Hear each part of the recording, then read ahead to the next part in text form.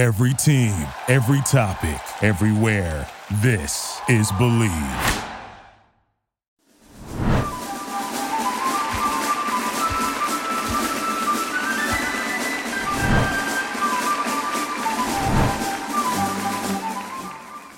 Welcome to the American Rugby Show. I am one of your hosts, Alex Corbacero, and this is the MLR Breakdown. This is where we get all stuck into it. Round 9 of MLR action is in the books.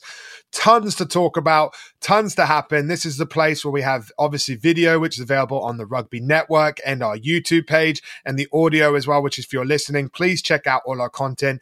Keep supporting the show, and it's time for the MLR Breakdown with myself, Todd Clever, and Rob Hoadley. And now a word from our sponsor. Bet Online, the fastest and easiest way to bet on all your sports action. Bet Online has you covered for all the news, scores, and odds. It's the best way to place your bets, and it's free to sign up. Head to the website betonline.ag or use your mobile device to sign up today and receive your 50% welcome bonus on your first deposit. Bet Online, your online sportsbooks experts.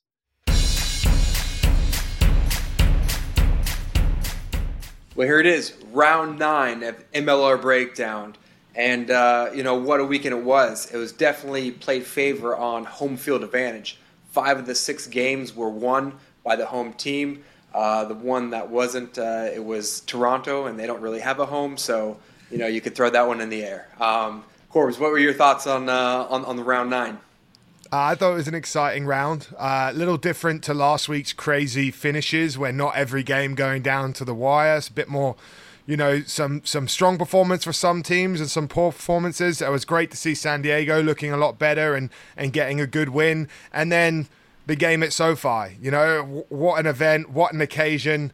Competitive game too, which I thought was good for the league as well. But just an exciting time for the sport to get to see that. I know you were pitch side, Toddy, so we'll get into that.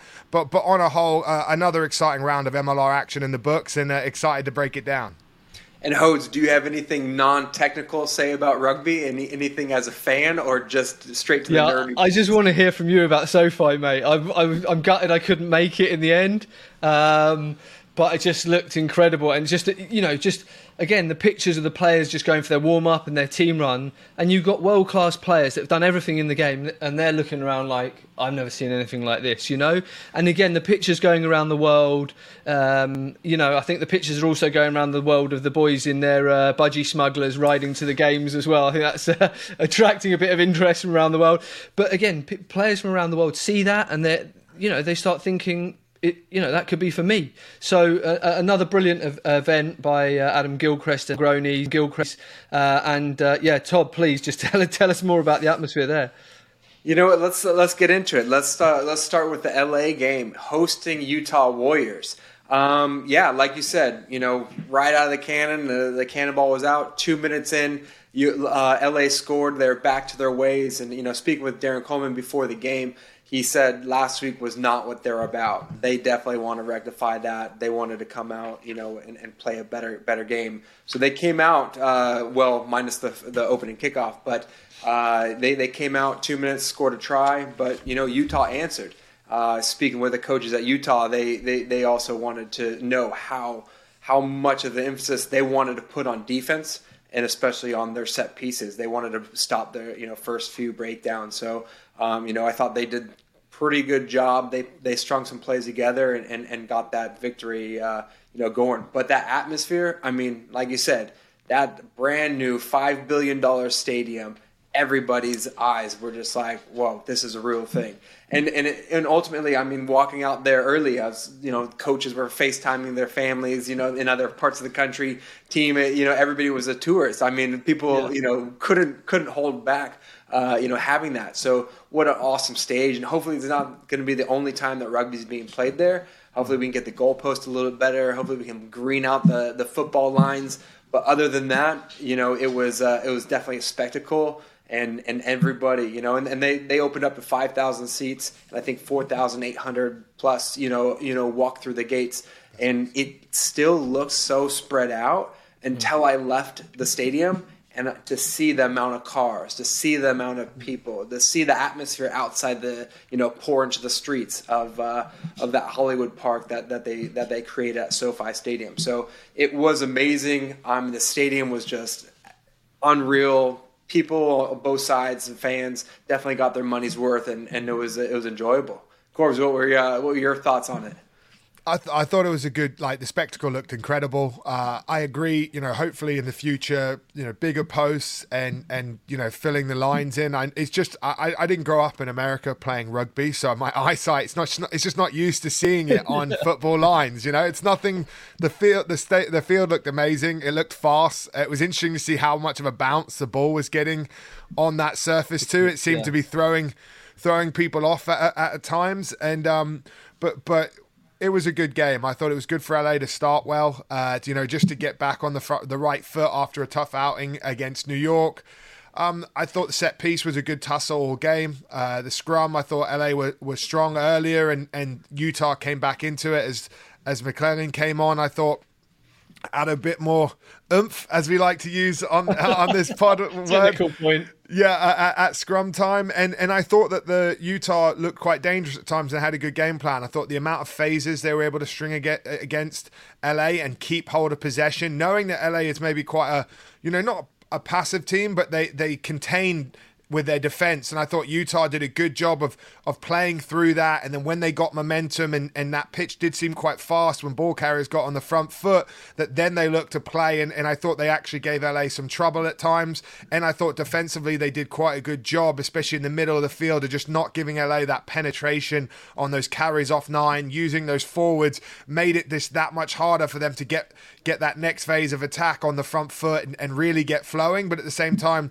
there was lots to be positive about LA. They created a lot. The Ryberg try, if he'd actually finished it, would have been sensational and definitely would have been the try of the week, I think. There were some great performances across the board. It was good to see Gitto back. And on a whole, I think it was just good to see them get back to winning ways, get the bonus point. Didn't look to take on any injuries from my account, and on to the next game with a short turnaround against Austin that they play on Wednesday. Yeah, from my point of view, I just think, Todd, you've had 1 week as a Hall of Famer. I mean, is this the sort of treatment you're expecting every week now? I think it's not bad, is it? You know what? As long as I'm not fitting that bill for that stadium or the steak dinner afterwards, I'll welcome it all day long, all season long. You look good in there, Todd. It suited you, for sure. Just pitch side with Perry Baker carving it up. Yeah. I loved it. It was good to see him up there. I think he was licking his lips. He wanted a game, didn't he, in the Olympics? Oh, man. Well, I mean, that's the thing.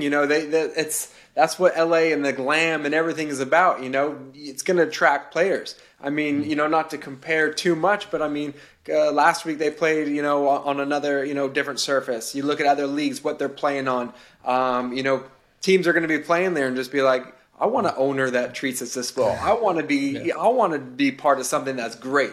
I want to be part of this, glamorous thing. And I've been in those shoes before, and it's definitely enticing and makes your mouth water a little bit. And it was, the start, there was fireworks at the start because LA came out, they back to their best of really running onto the ball. Goddard, obviously a threat round the ruck. Cottrell was just outstanding all game. But it was brilliant to see Utah take that. And as Corb said, they went through multi-phase. They went 60 metres for their try, ended up with Mikey Teo picking at the base as he always is a threat there, a little offload, and Maholo takes 3 men over. That was fantastic. And Utah were actually... Utah, they don't have a good defence, right? If we look at points conceded. But they've got the most dominant hits in the league. So if they can put their organisation together, they've got like 50 dominant hits in the league. It's by far the most.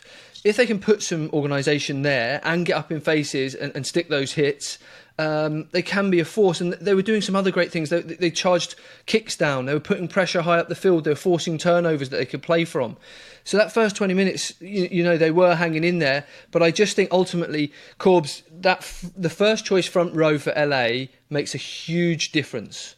And not just in the scrum, but they're very skillful players as well. So it allows them more options. They run onto the ball much harder than the younger guys that they bring in behind them. So they're not fixing the inside defence as well last week as compared to this week. You can't sit off these fellas. They hit very hard in defence. And then you see the likes of Vailanu getting a steal at a breakdown to add to Cottrell being a threat at the breakdown. I mean, the way the game's being reffed in defence now. In MLR, they only used to ref the defence at the breakdown. They just only penalised the defence.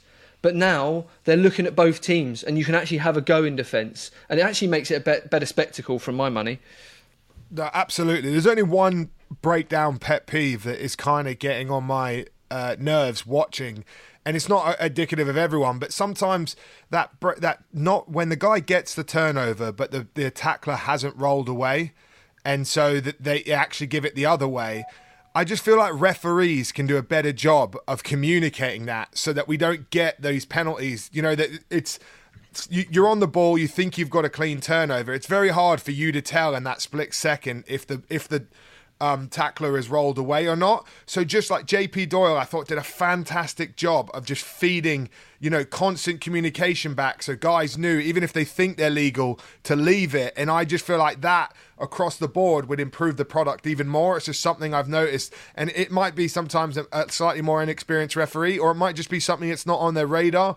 But hopefully after listening to this, it will be now, because I think it'll make a big difference that you just won't see silly penalties at times when a defence is actually doing a good job of trying to be legal and defending, and then all of a sudden they think they've got a breakdown opportunity and they don't get it. Rant over. Carry on with this game. I'm listening to breakdowns with you guys. The pretty skillful guy in the back and then the front row. I mean, I made a career, at the breakdown of turning things around. So maybe I should have a say on 100%. This. Yeah, this is quite a specialist area for sure. That's the biggest thing is you want it to be a contest. Both sides. But I also understand why they keep on changing it is being able to watch the games now and being a fan is you want fluid rugby. You want to make sure that, it's decisive, the rules are set, but we're going to get more ball in play rather than more turnovers or more penalties or balls stuck inside of ruck. So it is a fine line, but hopefully they do get it squared away. But I definitely love seeing hard-nosed guys getting great positions over it, and like you said, Angus just crushed it, across it. And there's a lot of good players in the league that are getting those turnovers and getting rewarded for that. If we take that element out of the game, we've got an issue, because what was happening before previously, they were saying we want tries, we want running game, we want attractive. Okay, but if you can't compete at the breakdown, there's going to be more defenders on the feet. There's going to be less space. Another thing, if you can't have a proper scrum contest, our game is in trouble.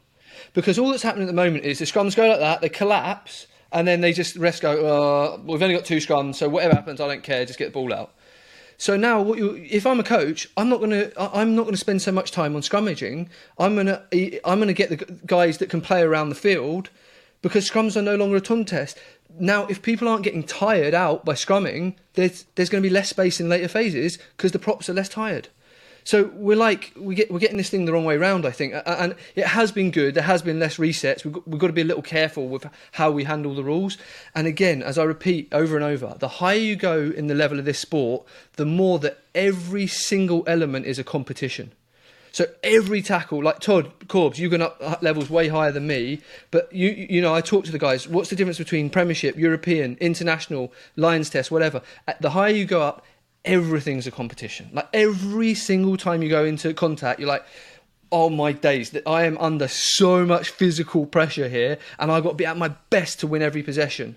And that's what we've got to be prepared for if we're going to take our game up to that level. I thought, Rob, as well, I thought you were going to give a shout out for Ryan James's kick through, talking about American players and development and everything. What a nudge from him to set up that Goddard try. I was like, I didn't want to just go LA cheerleader mode. I was waiting for you to pick up on it.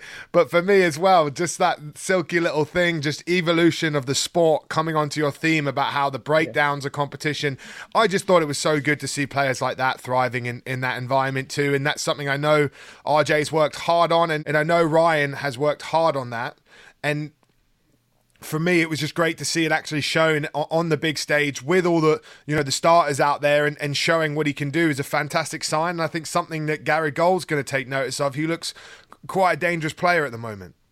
Yeah, and you couldn't wish it on a nicer young gentleman than Ryan James, right?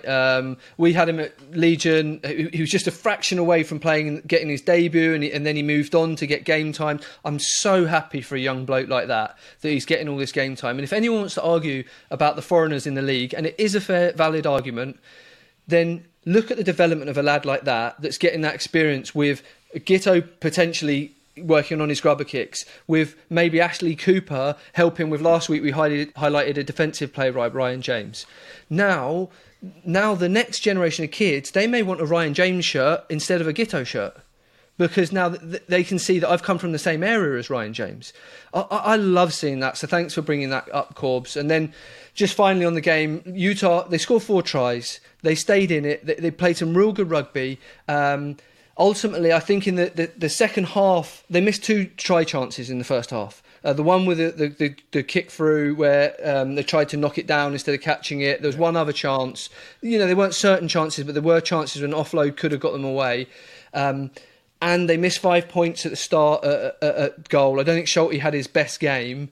And I don't think Mikey Teo had enough touches. And, I don't remember a game where I see Mikey Teo not beating a defender. You've got to be at your very, very best. And they were slightly off it. But I think there's a lot that Utah can be proud coming out of the game because LA were back to near their best and Utah hung around for a while. Yeah, I thought LA kicked more, which was nice to see. I think last week I was screaming at it to kick more. And I think when you got Gitto there and he can read the game and just see the way it was going, if you're not getting the return in the middle of the field, which I think Utah did a good job of nullifying at times, just putting those kicks in behind, using clever kick chase, getting the line out, pressuring the set piece, getting the ball back, just adding that wrinkle to LA I thought was important, because probably the biggest observation of the whole weekend, and this game is a great example of it, is the gap is closing. Everyone's had reps now and had time together as a team, and you can just see the layers of teams' defense, the set piece, everything is catching up, and it's making it a much more competitive product. So, to have that ability to change your game plan from LA as well was another positive that I liked from it. Yeah, we saw chips from Gitto, Meeks, Goddard, and Ryan James for the try, all looking for space. I think a slight change. Meeks is very important for them, right? He came back. Slight change in some of the movement where they were hitting Meeks a little bit deeper as a second playmaker, but there was more movement around it. It was more of like a dummy switch with a short hard line runner outside and everyone being a threat. So Meeks was finding a little bit of space behind, and that's actually how they created the chance for the Rybo try. They tried it once before, I think maybe even from set piece, but they were using Meeks in a slightly different way after last week getting a little bit stuff behind the gain line. And I think that may be a development we see more of, along with the kicking game. They certainly added some wrinkles from last week. There you have it. I mean, the atmosphere was great. They had DJ handles warming up the crowd. I mean, a couple of stars in the audience and people. I mean, the first time having fans at SoFi Stadium was brilliant. So that occasion was memorable. It was infamous, and hopefully again, there'll be rugby more. Hopefully Major League Rugby. Hopefully sevens could possibly play there. Hopefully a Rugby World Cup match, and whenever we host it. So. Endless opportunities, but well done to Adam Gilchrist and team for making that happen. I know that there was some sleep that was lost over getting that deal done, but I think across the board it was a successful event. Isn't it crazy? Out of all this that we've just talked about, Todd, you're now talking about potentially having other MLR games there, Olympics and World Cup, and that's like that could happen. And again, that was unfathomable even before this season. So again, massive credit to the ownership group there, because they did it on their terms that could grow the game here. And the visibility, the credibility. And it's just phenomenal that we're sitting here in year 4 of MLR talking about that. This week's American Rugby Show was brought to you by Gillies Legendary Lager. A lager this crushable doesn't come around that often. Let's find out.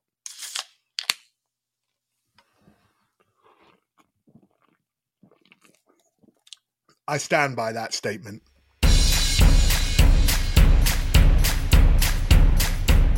NOLA made the trip out west to San Diego, to Chula Vista at the Elite Training Center, which is the new home of San Diego. And, hey, Legion looked to be in form. I love seeing it because they had a sense of purpose and pride, and they defended really well their line, and you could see that there's something that switched within that squad, and it was awesome to see, just sort of that dedication and everything else. And they got a big win over NOLA, 43-17. Hodes, I mean, your thoughts? We've been waiting to see this team happen, and it's finally coming together. Wasn't it great to see? Like, so happy for, the guys have been put in a very, very difficult situation. It's their fourth different home of the year. They were living out of suitcases, all the rest of it. We covered it all. But the work that Scott Murray and Zach Test and all the players have put in, and to come out of a performance like that and be rewarded here, hopefully that's going to turn the circle. And, I'm going to start with the question I ended with last week. Are Legion out of it? Honestly, if you go back to the tape, Corbs threw him under the bus. I say there's, next week if they go well, I just looked at it last week and I thought they're not table. If you just looked at their performances, you say they're out of it. Like I read on America's Rugby News, right? They had an article. Legion have lost more games in the first 8 games of this season than in the entire first 3 seasons put together. Mental. That's unbelievable. So if you just look at that, they're out of it on those performances. However, we know it's San Diego Legion, and we know when they're going to get it together. And just looking at the table, do you back Utah? Or would you say that it's impossible for Utah to lose 3 games in a row? I say it's possible for them to lose 3 games in a row. Legion still have to play Austin. They still have to play Utah. Austin are playing on Wednesday, so if they lose to LA, they're only, I think, 6 points ahead of Legion on the same number of games. So this Legion team is bang in it now, if they can carry this form on. I believe they brought in Phil Greening to work with the defence, and, absolute turnaround. They were cutting off the edge, as you say, just the attitude, the speed onto the feet. Now, NOLA were very poor, and it's like chicken or the egg, because Legion was scoring off NOLA errors, but is it NOLA forcing the errors? You've got to say over the course of the game, you've got to just say give credit to Legion. You bang on my counterpoint back. Listen, I thought it was great to see Legion look like Legion of old. Like you could see the game plan clicking again because of the defense. When you add Peterson back and you defend like that, like you're getting back to like Legion's best type of code. How they actually. Score from, there was clear, tries from counter attack off their defense, a clear emphasis of the tries they can score, and then just some great defensive sets where they shut teams down and got good reward or forced turnover or forced them to run out of steam. But then my counterpoint was, NOLA didn't look great. And so for me to get on are Legion going to make a run? Are they still in it? I need to see them against one more side playing like that to show me that this is the new norm. But it was so good to see them looking better. But I do think NOLA took them lightly. I think NOLA looked at the results and looked at whatever and took them, taking Cam off and they got tuned up at the set piece. Didn't have a lot of direction from 9 and 10. Didn't offer much. Scored early. But on a whole, just kind of hung around there and Legion did their thing. So for me, I need to see this Legion team go and take on, I just need to see it again against a top side, and I could believe you that they're going to string 3-4 big wins together that bangs them straight in the playoffs. And it's 100% in their capabilities. With that squad of play, with the 9 and 10 that can actually control the game, and then all your pieces around it. The forwards look good as well. Pifoletti back, improves the scrum, gives you some involvements around the park as well. And on a whole, I thought they played really well and they deserve a lot of credit. The venue's not ideal, but at least they're in the area and they're not far away from Torero. I believe they've got some games coming up there and other games at OTC. Yeah. You just got to feel for the fans. I mean, those were the diehard fans. I mean, I love going to USD Toro and just having that environment. And they don't have it. So, I mean, again, sort of NOLA wasn't their selves. Was it because their locker room was a tent and they're kind of in the middle of the desert? You could see Mexico, right around the corner. or rather than being a professional outfit. So it will be interesting to see them. I just want that atmosphere. I want them fan engagement. I want them, people playing, and because it's a whole production. It's not just what's happening in the 80 minutes for this league. It's got to be a whole event. It's got to be, passion behind it, and that's where they need to pick up. You've got to think that the Nola selection, Cam, there's not too many other things they could have done, but Cam Dolan being on the bench, and you've got to think they were underwhelmed. They think they're going to roll over a team that's not doing well. They get to that location. They're used to playing in front of fans in a stadium, and they're like, this is a difficult situation for us to get up for. And they had all the play in the first 20 minutes, but they didn't convert it through a lot of errors or forced turnovers. But they've got the second most handling errors in the league. They caused themselves so many turnovers, Nola. And just an interesting thing from the game, if you look at it, run meters, just under 600 for San Diego, over 900 for Nola. So way more run meters. The tackle percentage, you think the San Diego defense was good. The tackle percentage was 83%. That's very low. And Nola had a better tackle percentage. Bad passes, 6 by Legion, 18 by Nola. So that's Nola shooting themselves in the foot. But one interesting stat, so much more run meters for Nola. Kick meters, 219 for Nola, 726 for San Diego. And just an interesting thing to keep in mind, and by the way, 250 of them were Tyanosa, who was brilliant off the bench in finding space in behind, just putting the nail in the coffin. So a thing to bear in mind, when I say that Legion had way less run meters and way more kick meters in the game, Legion have the most carries in the league, and they're not doing well, and they're down the bottom. ATL, who are doing very well, and we know have a good defence, have the lowest possession percentage in the league. So if you look at it, sometimes it's better not to have the ball. And if you look at Legion in the past, they always had higher kick meters. They always had higher tackle numbers than the opposition. And that's what they built off. Now, they couldn't kick in the past few weeks because they didn't have any kickers on the pitch. Yeah. So that, again, very, very difficult situation for the players and coaches to be in. But now you've got Joe coming back. Ethan McVeigh's a great addition. So pleased for him to get his try as well. Yeah. If you look at it now, they've probably got 3 starters left to come back in, considering people like Nate and Dylan are out for the whole season. But they've also got some big new signings coming in as well. So they get a rest now, the bye week, and the next game's Houston at home. So again, they win that one, and they're getting all their players back in, and then they're going back to Torero the week after. They're in this. Mate, I think that's fair. I think it's fair. I obviously, if they can keep backing it up, it's fair because they looked good. It's just hard after one game to just go yup. And when you see some of the other teams in that West Conference who've been rolling for a while, but if you actually look at the game as well, mate, they played clever too. Like with their meters, sometimes their carrying or their attack looked a little aimless or uninspired, very one-off runners. But I think it was the Basson try. They went Sam up the middle, got a really good hit, like sort of wide hit up, and then they come back down the short side. You catch Nola falling the other way. The hands from Tamalau gets Basson on the edge. It's a lovely try. Yeah, I mean, again, if you look at they executed well, but on the first try, Hanno Dirksen just jumps out of line into no man's land. If you're coming line speed, you have to stop your feet. You can't get past the ball. They pass behind him. And on 2 other tries, Carl Rogers is the last man, but he drifts straight off Africa. And Africa goes in virtually without a hand laid on him. Now, in that situation, like your last man, so obviously you maybe want to drift out, you've got to put him under pressure. And we'll look at some of the other defences in how the last defender is going so hard to pressure the second last attacker. Because you can't just back off near your try line. If you back off, they score. Yep. And that's what happened with Africa. So Kyle hasn't had a lot of game time. Hanno's pretty new. And I don't think those situations are defended well either. And Legion just took advantage of every situation. Absolutely. Which they've got to have massive credit for. Next game, we had Houston hosting Toronto.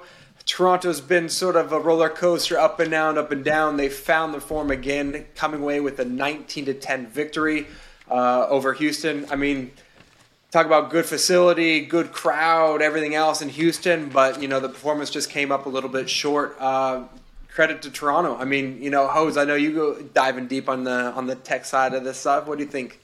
Yeah, Toronto, they're fighters. They're not quite there in the last couple of weeks, but they're fighters. They believe, and we'll talk about that East Conference in a moment. They're still banging it. And Houston, who've been on fire in attack, but struggling in defence, it was the other way around in this game. They're just trying to put it together. But if they do, they're going to win some games in the run in here. Just to look at how they tightened up the defence. Early on, Toronto ran the same play that they had a lot of joy with, where the two centres split and Montero comes out the back. And Houston, we were talking about Carl Rogers and Hannah Dirksen there for Nola. Balakana just flies up and nails Montero, right? Early on, 2 minutes in. Yeah, I saw that. And he says, you're not scoring there. You're not scoring what you're best at. Now, so that's great defence. Now you need a bit of luck, because the next phase, they're narrow because of that. Toronto have a walk in and drop the ball. But here's the thing. Why not make the attack go to the hardest space to score? Why not make them make one more pass, because they might mess it up, and Toronto did mess it up on that occasion, rather than let them score with the play that they've been going through on.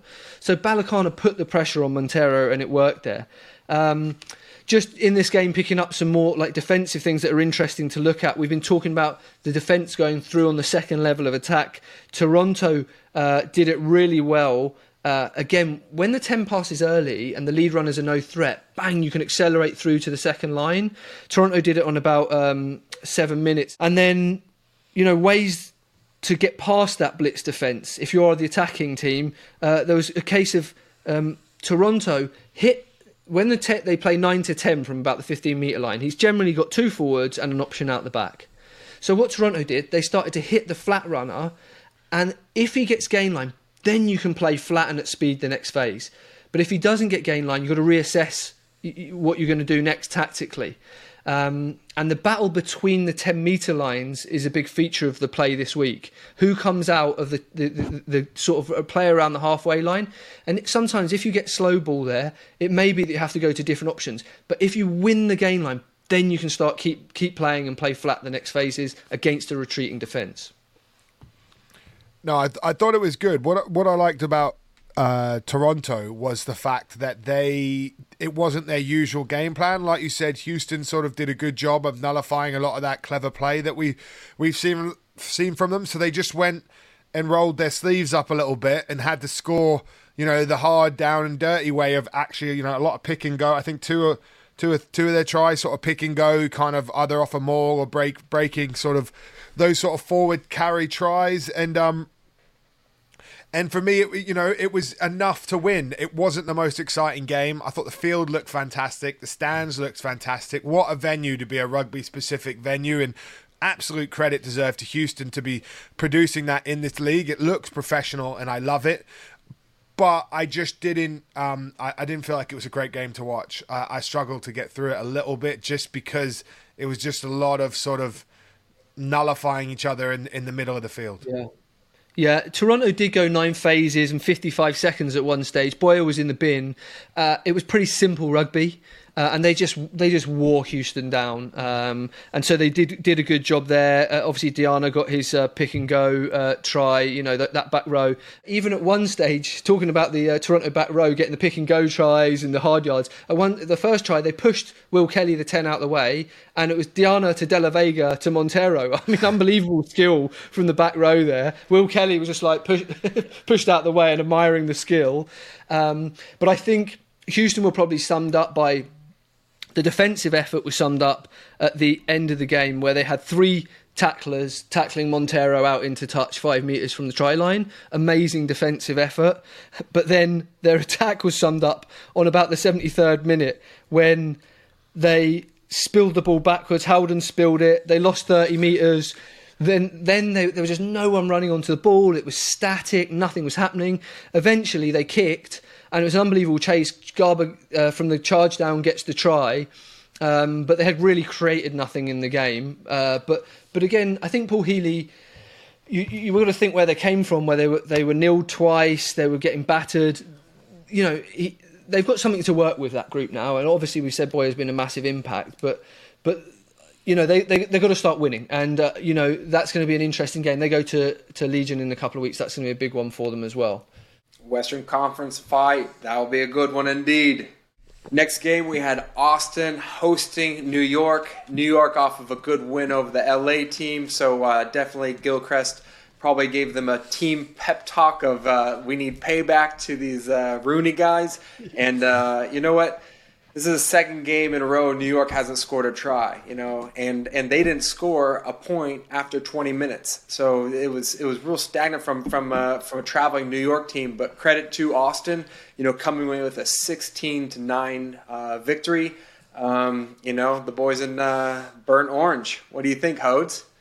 Yeah, it's a great point that you bring up there, Todd, because remember the first few weeks, Rooney were throwing it around from everywhere. Their own 22, they wanted to play. They're the team with the most handling errors in the league. And then they win a game against the best team in the league last week through defence, but they haven't scored tries. It's pretty interesting. And the sterilisers were at it again, Corbs, you said it. I think I was getting sterilised through the TV. I had to go and get some banana bread at one point just to have a sugar hit and stay awake. But having said that, I'm joking. I'm the biggest fan of what the Austin team are doing because they know exactly who they are. They defend, they kick and chase, and they challenge you at the set piece. And they were winning the set pieces. They were So if you look at this battle between the 10 metres here, there were a couple of times. I think McGee kicked one in behind, and then from the resulting line out, they're still in the line out. Well, they got Isaac Ross, they got De Chavez, they're bloody good in the line out. So why not kick it in behind? Remember, all kicks are designed to earn you a better possession that you're statistically more likely to score from. So you can do that by earning. If you kick it deep, they're going to kick it back. You're going to get great counter attack. Or you can kick it back. You could turn them over and challenge them at ruck. Or you can challenge them at that line out. But even if they win that line out, Rooney. And on a lot of occasions, they were taking another 4 phases, another 30, 40 seconds in their 22, draining themselves before they kick out. Then they've got to chase again, and then you're running back onto them. So, again, I thought the game managed very, very well on the halfway line. So that's why teams kick, is to put themselves in a better situation. It's not just out of panic and fearness. Don't panic! Don't panic! Yeah. But again, it depends. It depends what your game model is. So again, I talk about this a lot, but we understand exactly what Austin do. So their players understand exactly what they do, and it's you either coach them up to do it or you recruit around it. You can't just say we're going to play this style and you haven't got the tools for it. But if you've got De Chavez and Isaac Ross, do you think it's a good idea to kick out in the opposition 22 and challenge the line out? I think it probably is. And then you've got Mooneyham running counter attacks back. But if you think through that, if you're talking about game models, it's a very South African or English type game model, right? But just to illustrate this point, Japan can't play like South Africa or Austin because they haven't got the tools for it. Like, you've been there. They have to play fast, very quick ruck ball, move the defence, high ball in play, very, very skillful, and they build their identity around that. And Australia play in a different way, and New Zealand play in a different way. But New Zealand kick more than anyone. But we used to have, at Legion we talk about BOB space, between, outside, or behind. And you're not only looking for space, you're looking for the best space. So not one space is better than the other. And if you have it that you're going to pressure deep in behind teams, which is what Legion used to do, and defend high up the field, that's why I love what Austin are doing. They've got absolute clarity around that, so they'll win more games than they lose. I'm, mate, full agreeance. Austin, Alex, you're just speechless because you have no idea. You just want to scrum. You've got to disagree. Rob's nailed it, though. Rob's nailed my whole summarization of the game, and I'm like, some Stephen A. Smith on here. I know. I wish you just got to shout at me. Listen, I think it is mental to see how New York earlier in the season were shooting themselves in the foot, and then now have had this identity of just defensive battlers that are just absorbing huge amounts of pressure. But, Rob summarised the game spot on. Austin, the control, the pressure, the kicking, the defence, the game plan is so there. Like, they deserve the title of the Sterilisers. They should be sponsored by antibacterial hand wash or something. It's all the rage. You know what I mean? Like, it's all the rage. Dettol or whatever, Lysol, whatever the brands are. But honestly, like, they're so good at what they do, and I think De Haas only strengthens that coming in. Great signing. You know, Marath as well, I thought is good for them, and him and Mason, and the control it gave on the game. But against Austin, the biggest critique I would say against them is their red zone, or say 22 conversion rate must be terrible if you look and compare it to the league, because they are constantly, for huge amounts of games, camped down in teams' 22s. You know, whether they're grinding them at the maul, playing phases, trying to squeeze out. But they dominated that first half and I believe they were, what was it? They were like 9-3 down for most of the half. Like, it was unbelievable that they have this ability to dominate games, but the only thing missing, which I only can assume is going to keep getting better for them as they have more time, is how when they get down to the 22, they can convert more of that into points. Because the fact that it finished 16-9 with like the amount of control they had on the game, you know, yes, Rooney put some gutsy defensive performances in. I thought Will Leonard, again, emptied the tank for them around the park, and just the passion and the energy and the way he sort of, you know, pours it out in defense. He had a few key nice little line breaks and everything. Yes, New York didn't score, but they were pivotal for getting them down to the areas that they eventually got the penalties from in the game. But just the fact that Austin couldn't blow a team out with that much control is the only criticism I can give them, because they are controlling the facets of the game through the boot, the set piece, the control. Like, they're a tough out in this league, and they're going to be right up in the mix in the playoffs with that style of rugby, because traditionally, knockout rugby or championships are usually won by a team that has a lot of the components that they have right now. Yeah, and I think we had a glimpse of that list this week with New England, Atlanta, because they're similar teams, right? And they're built around a similar theme. So it would be interesting to talk about that. But just on this game, Rooney gave up 61% territory to Austin, mainly because they conceded many more penalties. You know, if you do, as I said, if you do try and overplay on halfway against a great defence, you're likely to concede more turnovers than create line breaks against a really, really good defence. Like, we used to have an adage at Wasps, when it came to the big games, when we're playing against Leicester and it's a big game, don't let them tackle. What do you want to do in a big game? You want to get your tackles in early. You want to get above the gain line. So just turn them and take that heat away and frustrate them. And then they can't get into their defensive shape. That's what they feed off, so take it away from them. And I thought Austin did that well. And just another little comment on their defence. In the 77th minute, Rooney try and shift wide, and they just closed the door from the outside. Cole Davis actually should have got an interception. He dropped it. But just a really good illustration of Austin sticking to their guns late in the game and shutting it down. And as we look back and we're talking about all that advantage for Austin and where they had the upper hand, it could be a good bonus point in the end for Rooney, going away to a strong team. Atlanta do it again at home, winning 33-18 against New England Free Jacks. You know what? It means a lot. We said it last week, how much it means to those players at home, at that crowd, home field. Corbs, what's your insight on that one? I thought Atlanta looked pretty good. It's a closer game than the score probably gives reflection on. I thought you had two, teams that use defense, a lot of the time as a foundation of how they want to approach their game. And I thought, it was an interesting battle. If you actually look at the tries, Atlanta, the Van Rensburg try off the drive. What I liked is that the Free Jacks, which is very risky, but they actually did the backing off or the non-engaging at the mole 5 meters out. That's probably the one place you usually don't see it. But is it Momsen in the second row? The way that he keeps hold of the ball, doesn't chance for it, and then they get Free Jacks to engage, and then the patience they had to finish that mole, I thought was very well done.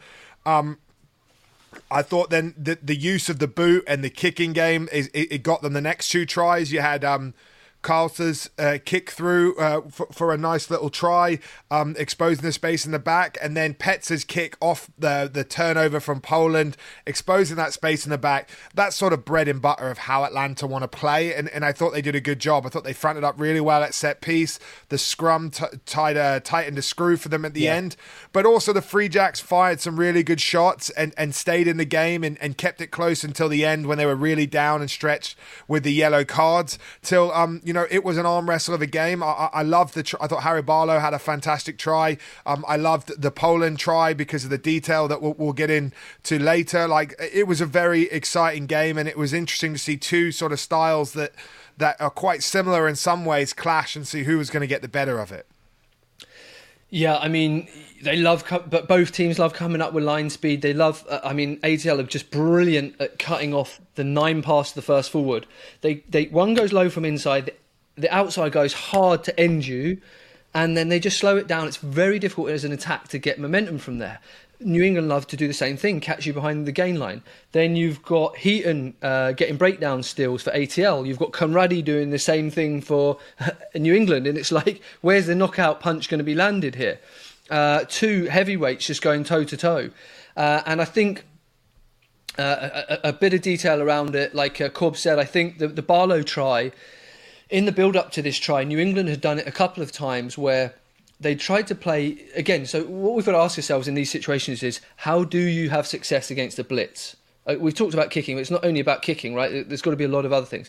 The easiest way is to get gain line first phase, because as soon as you get gain line first phase, and then the defence is trying to reset, it's very difficult for them to come up with the same kind of line speed unless they've slowed the ruck speed down. So getting gain line first phase is a great way. Changing direction a lot is a great way, so they don't know quite which way to set, and it puts a bit of doubt in their heads. Going through the middle or locking out an area where you keep running at the same area and tiring certain, generally sort of tight 5 forwards out. There's many different ways: kick to compete, kick to find space. But if you're trying to get outside a blitz, which you can do, one tactic is you can go deep, so you go 2 deep passes, which draws the blitz right up. But that second pass, the playmaker's so deep that they can't get him man and ball. But then the key thing is you have to have hard lines off that playmaker. If you just go to that playmaker and then he plays flat, they can actually push off if it's that deep.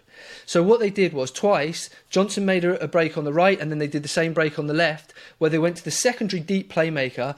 Then they have a short, very hard line off him. Jansen ran a great line, and then they can go out the back again. And it just on the try, it made the Petzer had to then commit to the ball out the back, which left a 3-on-1 on the edge, because they, by drawing them higher up the pitch than they wanted to do, and the winger couldn't make that distance. So that left the space for Barlow. And then Corbs, you might want to talk about the Poland try, which we were discussing earlier, which we really, really enjoyed.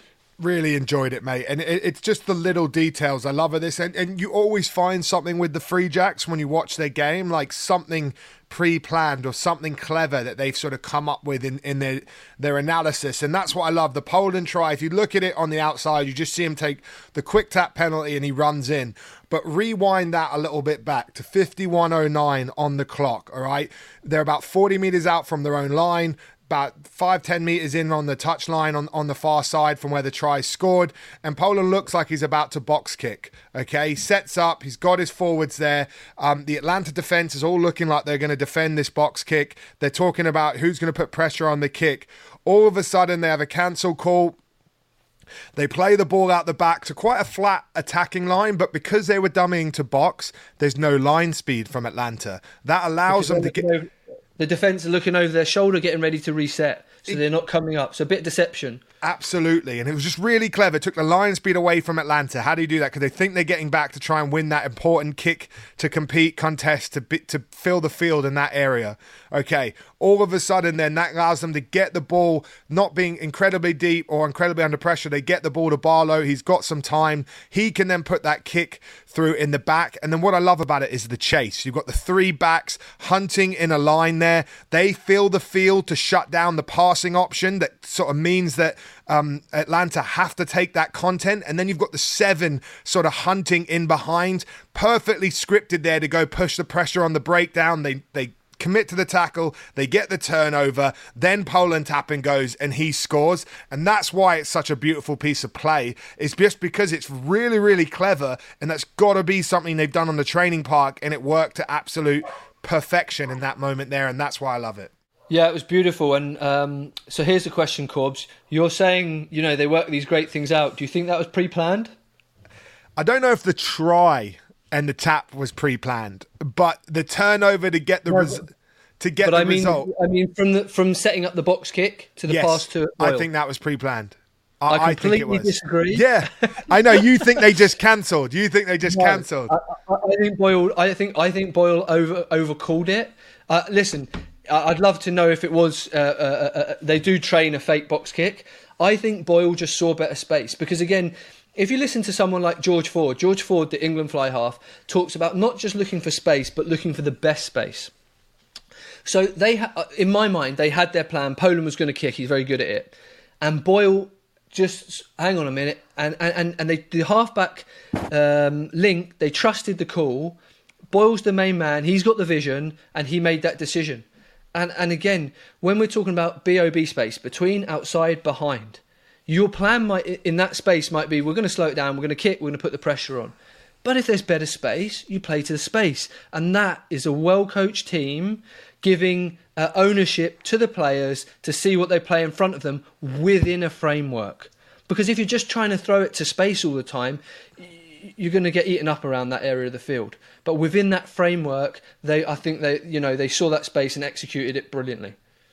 The only thing that makes me think it was pre-planned was how detailed the chase line was after that with the 7. That's my only real... No, and you might have a report, but that's like what I'm basing that on, because obviously it just looked like a normal box, and I could see there's an override call from outside, but it's just the intricacy of having that 7 trailing that perfectly. You've got all your best pieces off there.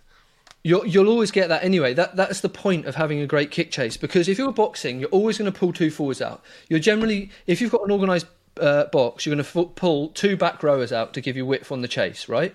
So they're going to, if you kick on if your backs are all on the front foot, and you've brought the fullback up to defend the last man, which means the blind wing is the only covering defender, then you're always going to have a 3-man chase, and you always have a back row connected to it. But again, that's something that your players will know. You've practiced it. Another thing is, if you have turnover ball, often the best space is in behind because there's no organised defence. And so if you practice that in training, which you should do a lot, because tries to score from turnover, then you'll know that you're going to be on the front foot against one isolated retreating defender, and you're going to get a back row there as quick as possible because you're looking for the turnover. So again, it's not like painting by numbers. It's subtle brushstrokes. I like that. And you can paint outside the lines a little bit. I don't know. What's the metaphor? I don't know. But then I'm just saying the players have got ownership. They're well coached, and they saw the space and they went to it. And I would just say after that, because that was 1918, and what a game was on there. This was the game of the weekend for me. And then how did ATL close it out? I'm unfortunately to say, like Vili Tolotau's transferring from a back row to a hooker. He's struggling with his throwing. He struggled against Legion. He lost a lot of lineouts. He started against Legion. He got yellow carded against Legion. And in this game, he comes off the bench. He struggles with lineout and he gets yellow carded. And so what at that point did ATL do? They just kicked out of play in the New York 22, and they won those lineouts because Vili wasn't throwing in well, and then when he was yellow carded, they didn't have a hooker. So they just closed it out by getting field position and playing very simple and 2 yellow cards. So I think the message went on, and again, very well played there by Scott Lawrence. No, it was good. O'Keefe finished that try really well, and I thought that boy can play, can't he? Yeah, I know, mate. He's just on fire at the moment. What a pickup! It's got to be the signing or the late pickup or some award, or something. It's got to be entitled for that pickup and his performances so far in the year. And then lastly, I would say it was the scrum where I really thought they turned the screw at the end there. 5 meters out, got the second yellow. and just accumulated for them. And it's that the Fijian international tight head that they bring on at the end of the games is an absolute weapon at set piece. And just, I thought it was a good scrum battle all game, but when he came on, he really obliterated. And then you got Ross Deacon coming off the back of a powerful scrum, and we know how much of a devastating carrier he is at short range as well. Yeah. And I thought they did a professional job of closing that one out, because it was tight after that try, bringing it to 19-18. Yeah, and again, I'm kind of labouring a point, but if your game model is defence, field position, scrum, and line out, and we're talking both teams are somewhat similar in that. I think New England are also very, very creative, but let's speak in general terms. Well, all of a sudden you haven't got a line out because you can't throw in, and all of a sudden your scrum capitulates, and then you got yellow cards. So where does the balance of the game go? Then Atlanta win it, and Deacon's having a good time, isn't he? Two tries, combined 5 metres distance. The impact Mike's young Alex coming off the bench. Yeah. Seattle traveling across country to DC to face Old Glory, and it just slipped through their fingers. 22-18, they fell. DC was victorious. Hose, what were your thoughts on that one? Yeah, I thought it was again, much improved Seattle. I mean, Corbs was just mentioning they could have gone 3 in a row here, because if you just go on its simplest form, they should have beaten Rooney if they could have kicked at goal, and they missed 3 kicks at goal. They would have won that game. Then they beat Legion, and then they could have had this game as well. They're much improved.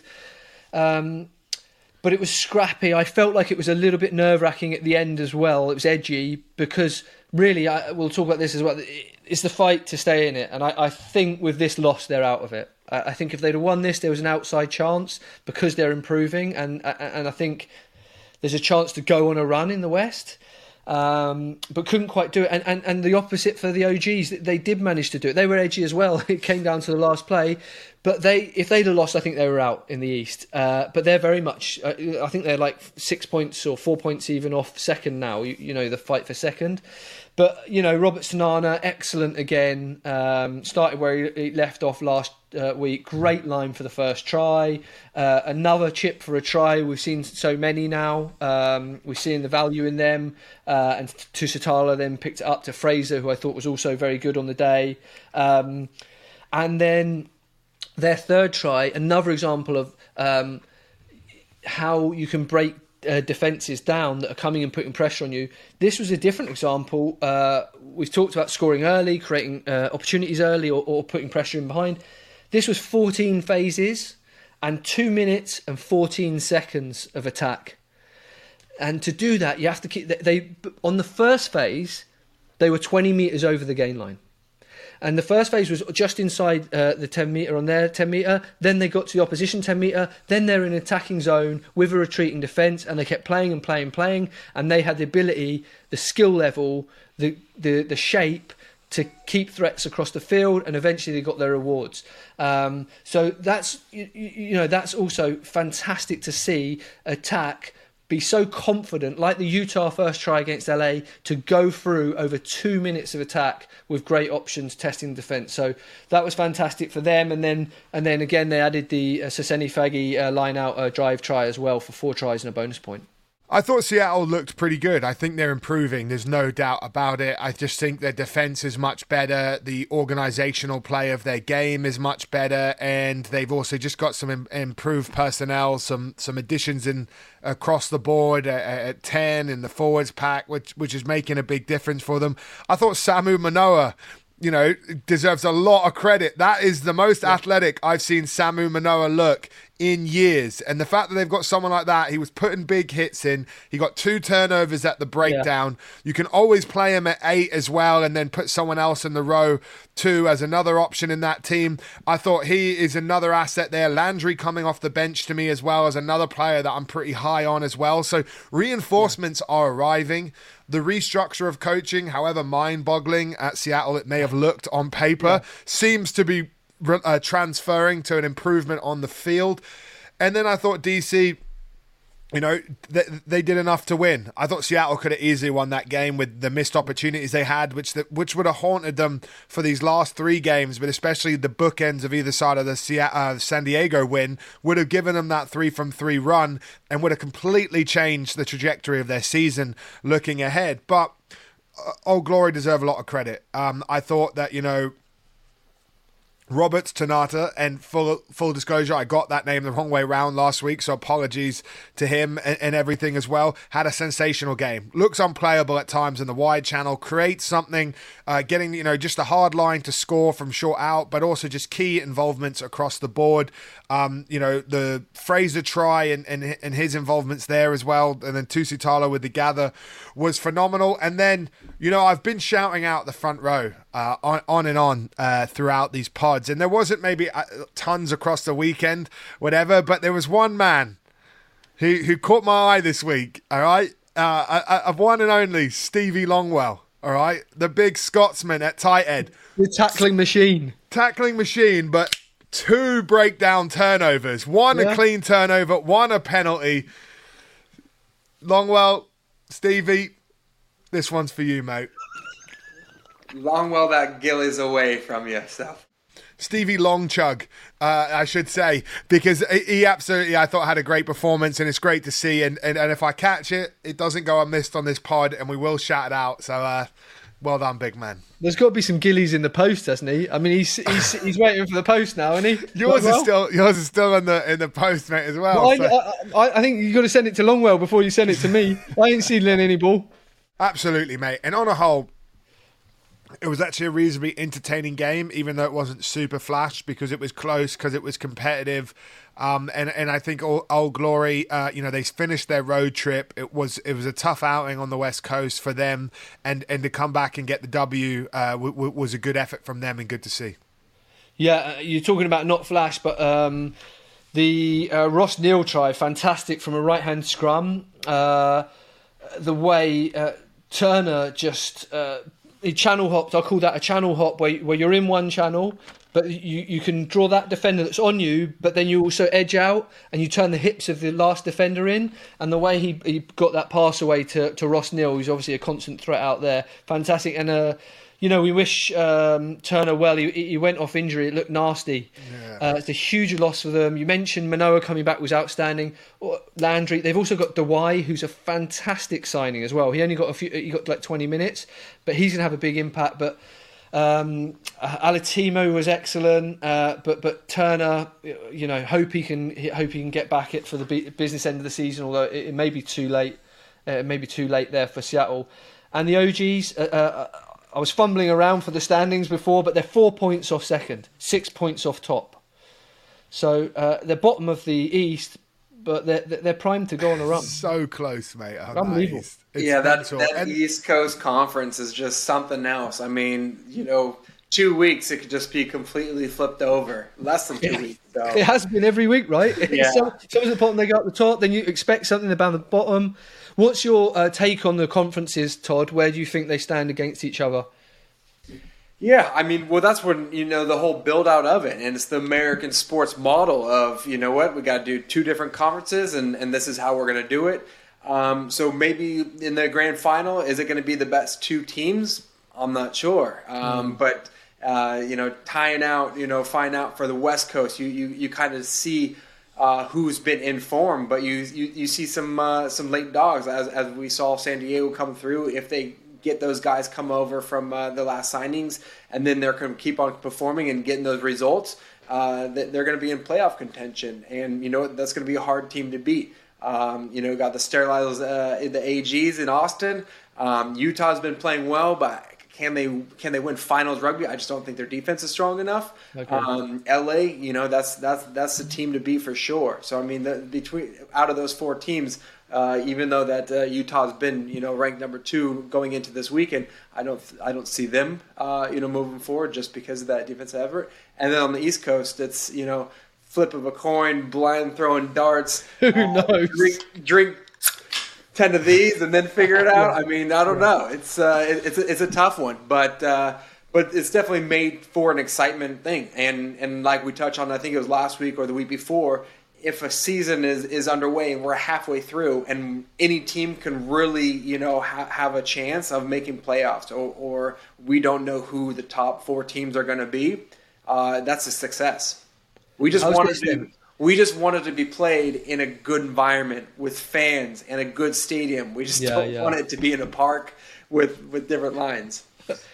How's this then? At the top of the East, ATL, because it's so tight and you're looking for different things, right? ATL have a points difference of plus 36. Rooney are second and they have a points difference of minus 46. So Rooney is second and they have the worst points difference in the East. It's bizarre. It's fascinating, mate. It's fascinating. So bizarre. I don't know what to make of it. I honestly feel, so if you look at the East Coast, I think they had their pack of, peloton, or what you want to call it, like the are all pretty tight together. They're all kind of had same issues in pre-season, sort of similar place, and you've seen a lot of up, down, back and forth. The West probably had LA that started off, guns blazing. You had Austin that have just put a consistent slide together. Utah are in and about it. And then now you're seeing San Diego improve. Now you're seeing Seattle improve. If you'd asked me early on, I think it was easy to say that the East is the most competitive and has more depth. But by the time we get to the playoffs, mate, it could go either way. The West is going to tighten up. And the thing that I can't wait for is when we get to knockout rugby. When we get to knockout on the day rugby, like, it's going to be unbelievable to see these style clashes and who gets it done and who changes. Like, in some of the teams that just go guns blazing, will they tighten it up for knockout rugby or will they die on the shield? Like, it's interesting to see. And then probably the last point I would make when looking at the two conferences is, especially the East, if you're the actual league and the MLR, you're pulling your absolute hair out wondering what way this conference is going to finish, because you're trying to plan the playoffs. So you're trying to think who's going to who gets home field advantage, who's going to host it, where are we going to do this thing, and it might come down to the last weekend and you're going to have to scramble to set it up. So for me, it's great for the league, it's great for the sport, it's great for the fan base. It with this competitiveness that is sort of creeping its way through the West, which has been here the whole time on the East, is just great for the product in general. Yeah, I'm wondering, looking at it at the moment, I'm wondering, is there a case for the top 3 qualify in future seasons? Yeah, I think so. Because I think a future seasons you've got to. So worthy, and I'd love to see more cross-conference games within the playoffs. I think because basically we're going to see the top 2 from the West, the top 2 from the East play each other, and then we only get one real big end-of-season cross-conference game. I'd like to see some more of that in the playoffs. Completely agree, mate. Completely wish there was more. I 100% agree with you. And if it's 2 East Coast teams in the finals, so be it. If it's 2 West, the best, mate. We'll have that opportunity. And I'm with you with having, the top 3, and the 2 and 3 have that fight, against the cross, have a bye for the top, and then you have that semis, and then you go forward without a doubt. I'm with you. Another question on you guys on the league and finals rugby. You know what? For the Shield, do you think it should be at a location predetermined, like at the beginning of season, this stadium, this date, this is what's going to happen, or do you think it should be home field advantage for the number 1 seed? What are your thoughts, Hodes? Mate, obviously I've been in the league. It's changing now. Firstly, it's a great credit to the league that we're saying the top 3 should be in, because in years gone by, maybe the number 3s weren't good enough, right? Now, where again, I'm giving that for context. Where we are as a league, I don't think we can say that. I don't think we can say it's a neutral venue. We're going to go to the Atlanta Falcons Stadium or something, massive event, because you need local fans. We're not big enough yet to say that everyone's going to travel to a neutral stadium. If it could be, let's say we've got New York and Toronto in the final. In seasons gone by, I know obviously there's going to be at East Coast, but the final's in LA. Who's going to go to it? I just think for the atmosphere, for where we are at the moment, it's not ideal. It should be a neutral venue, but I think we need to fill a stadium and get it looking great on TV, and you'll do that with a home fan base. I think that's probably the point you've made there, Rob. Like, ideally, I think it should be at the best venue where it looks great, and you try and make it an event and a destination. But multiple factors. We've had COVID, we've had the interruptions. Traveling isn't as normalized as it would normally be. The sort of rugby traditional calendar has been turned on its head because it's just been put on hold for so long. So finding other events that make sense to partner it with, are a little more difficult. So for this year, I completely agree that a home field that is going to deliver you a crowd makes the most sense. Because you don't want it to be a ghost town. You need an atmosphere there. Like that Seattle versus San Diego game, as tough as it is for you to relive, Hodes, the atmosphere was fucking banging. Like it was banging. Like it was awesome. And it goes with it. And just, like when you see a game at Utah and they've got a crowd, Houston are starting to build a crowd. Like, mate, it lifts the atmosphere. It's refreshing for fans who are desperate to see sport again with crowds. For me, it's everyone's all-round winning. You guys are sugarcoating on it. I mean, Rob, I disagree just because of I don't think each of the team has a facility that's good enough. And especially if we're trying to sell this to a better product, if for an ESPN, for a CBS Sports, for mainstream TV, what it's going to be, and have a chance to hit 60 million homes in America and aired globally. You can't have it in a park. You can't have it at Chula Vista Lake Trace. You can't have American football fans. Yeah, so there's certain teams, Todd. You're bang on that just are ill prepared. They cannot have. I'm amazed that New York have the game of the week on TV this week at their home stadium. As harsh as it is to say, I love Rooney, great guys, great everything. The fact that the league's allowing that to put that on national television when it looks like that, to me is a decision I would lean the other way. And when it comes to the final and the big windows they get on TV where they're really trying to push an audience, you've got to be in as professional looking environment as possible for the brand of the league, for the value of the league, and even from the ownership group, just their investment. They want to look from appearances as part of what's going to drive your investment price up, of what you're pumping cash into.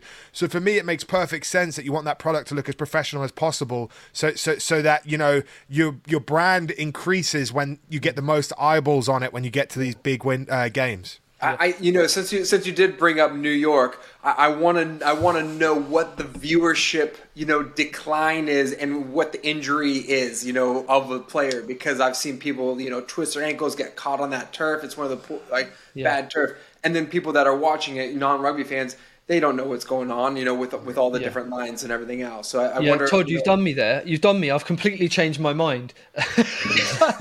He won me round two. I went pretty full circle on my original point. No, because sorry, in my mind, I was thinking about that final at San Diego as an example, and the atmosphere there, and whether we won or lost, the atmosphere was so special, and we'd been building up to, and the Seattle fans were great. And I just think about, imagine if we'd have travelled to somewhere neutral for that, and it'd been like, we're kind of rugby fans. Mate, the passion, don't get into it too much, but I saw that stadium 7 years ago, and I was like, I had a dream of could we do something here in San Diego and fill that stadium with passionate fans? And it was unbelievable. I wouldn't want to take that out of it by going somewhere neutral where people don't really care, because it was so special. But as I think through it, you can't have it at ATL, you can't have it at Rooney. Even if you're looking at places like Houston, I'm not talking about whether the teams get through or not, but just the venues. You can't have it at Starfire. For me, it's not good enough. It's not big enough. It doesn't host enough people. We had 7,000 at our final. You can't get 7,000 in Starfire. You can't, even Houston, I don't know how many you can get in. So maybe you need a bigger venue in that area. But it still needs to be based around one of the competing teams, but in a bigger, more suitable area.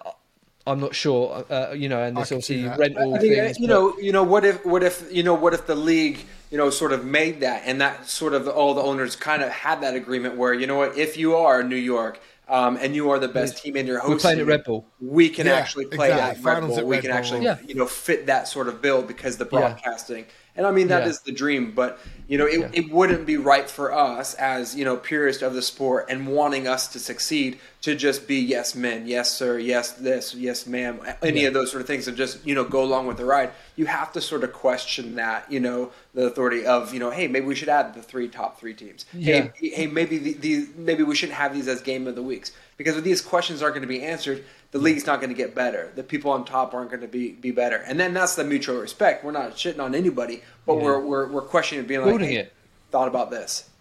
Yeah, we used to, in England, Todd, we would have, as a Premiership team, you have your home ground, and then you have to name at the start of the season your facility for hosting.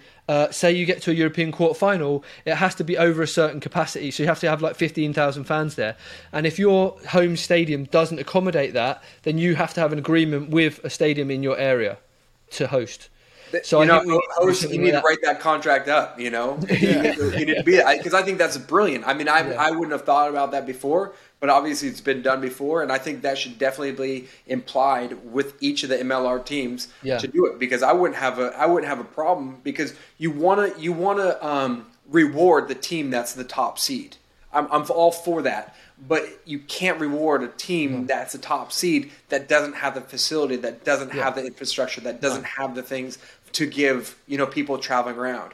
And then I say, for August 1st, if it's going to be at this stadium, you just go on, American Airlines, and you buy it out a couple months in advance. The flights are cheap when you plan it out right.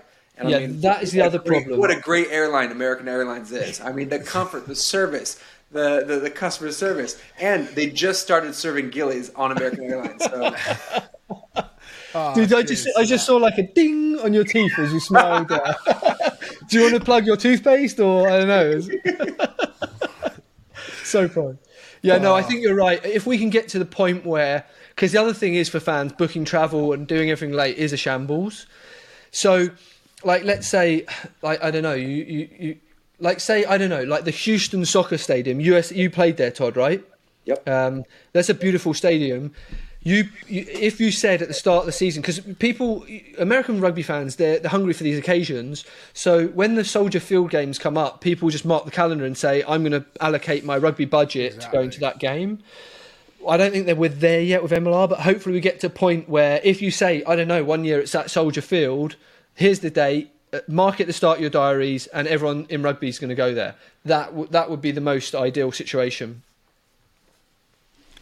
And it's about building an environment, an entertainment company that people are not just there for 80 minutes. They're there for the whole weekend. There's going to be such big things, and and that's what we're building towards, and that's the ultimate goal. No, I agree, lads. I'm a big believer in, like, eventually the final is, a big weekend where there's potentially an MLR final, a New Zealand v Australia game, and the US Sevens have an invitational tournament or something that plays over 2 days, and everyone's all the rugby fans in America sort of coincide into one big weekend, and it all happens. Like, I think that's what you've got to aim for, and what you've got to be creative for in the US landscape is putting on these events that have pull factors to get the American fan base to congregate in one place, because they are so dispersed across such a vast country. Yeah.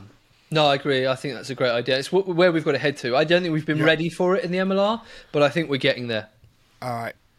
No, I completely agree. And I think that is the perfect time to wrap up the breakdown. We always go long on this show because we love it and we're absolute nauseous. But I feel we covered a lot there, from the some of the best analysis out there in the MLR to some really insightful points to some great sort of experiences of ourselves. Another great show, lads, and really appreciative of both your times to come on here. 100%. Always a pleasure. All right, well, that is a wrap on this week's Round 9 MLR Breakdown for the American Rugby Show. For Alex Corbicero, for Todd Clever, for Rob Hoadley, thanks for tuning in. Keep making sure to subscribe to our podcast on audio or on YouTube, to check us out on the Rugby Network as well, and to follow us on Instagram at The American Rugby Show, and on Twitter at The Am Rugby Show. Appreciate all the support. Keep sharing the word. Keep spreading our cause. We'll see you all next week, and keep an eye out for the State of the Union with Sam Wuching that will be dropping as well.